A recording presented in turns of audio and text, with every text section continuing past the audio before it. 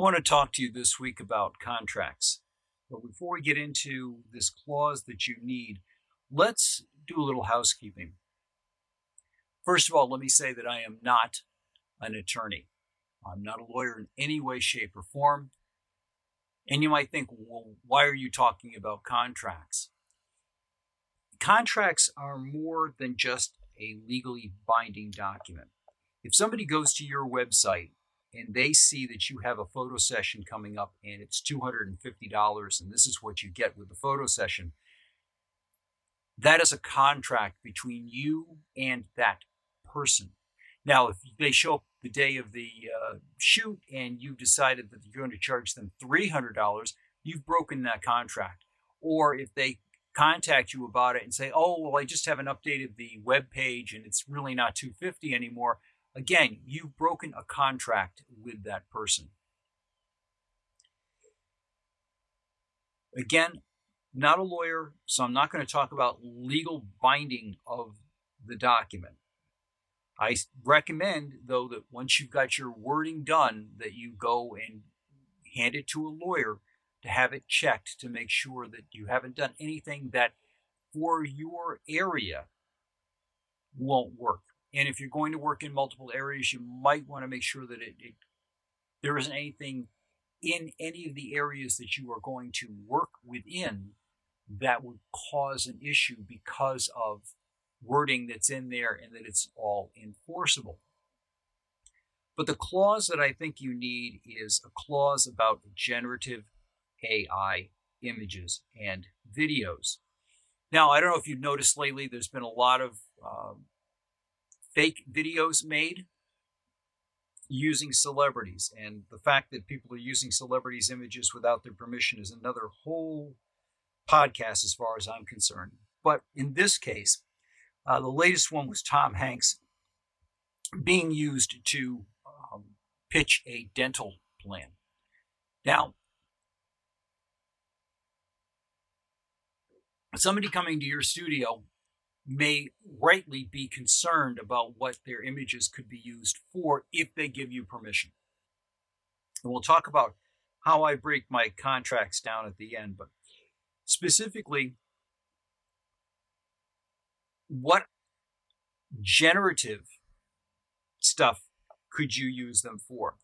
Personally, I am going to say nothing. I am not going to use their image or their likeness in anything that I use for generative AI. And I do use generative AI. The reason I use it is I shoot boudoir photography, and by using a generated image in the pose that I set up, we'll talk about posing in a minute, the image itself can't be tied to a person. So if I've got images that I use for a posing guide, for example, and I want to make sure that that posing guide shows people who are scantily clad, I don't have to worry about violating anybody's trust. I don't have to worry about a contract or anything about that for the simple fact that I am not using a person.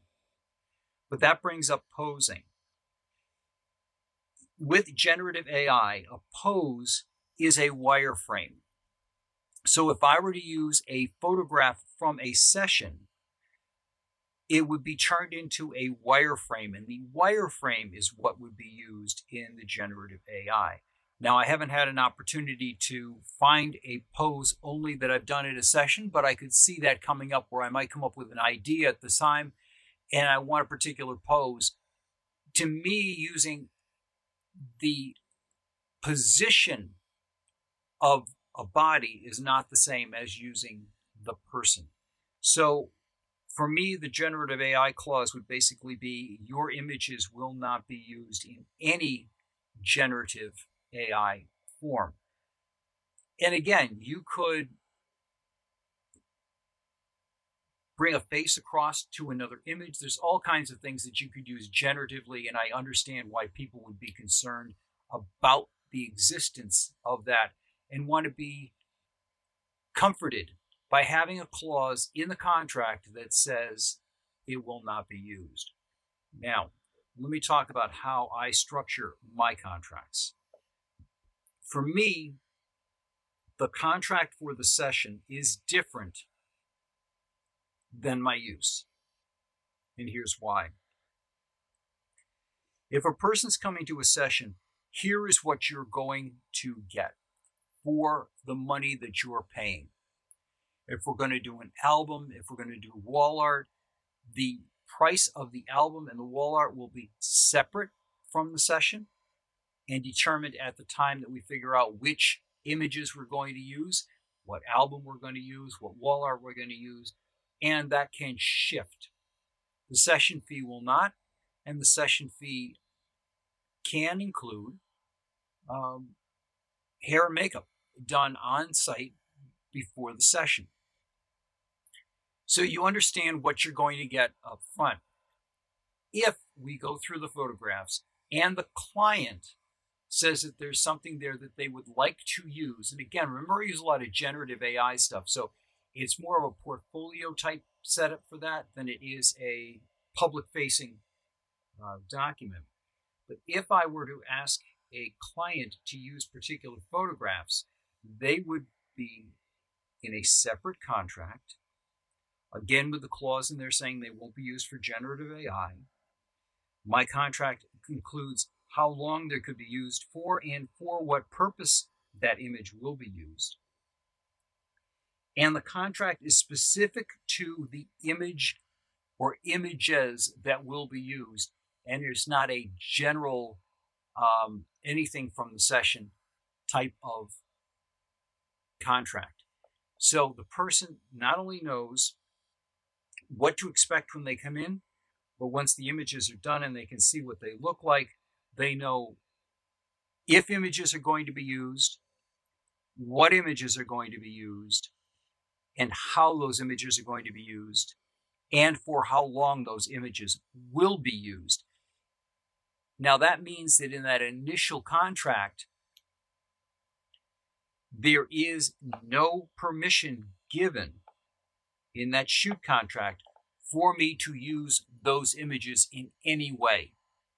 That is only given at the end, and that is only given if the person agrees to it and for specific photographs. Those photographs will be identified in the document that the final contract comprises and that is agreed upon. So that way, everything is clearly set out and defined. I try to keep legal jargon to a minimum, basically because I'm not dealing with a lawyer in a court. I'm dealing with a human being. I think everything should be readable and shouldn't need an interpreter to go through it and figure out what they actually signed. So that's the way I approach contracts. Again, I think with all of the stuff going on with generative AI, it's essential that we make sure that there is a clause called generative AI with it spelled out exactly the reason what we will and will not do. And I can see people being very uncomfortable about having their face used because the face could be mounted on any other image that gets generated. So from my perspective, I am not going to use any part of that person. I'm not going to use their face to train anything. I'm not going to substitute their face over another image that got generated. All of that's off the table in my contracts, and that's the way I approach making sure that my customers are cared for and are protected. And that's what I got for you guys this week, and I will talk to you guys all next week.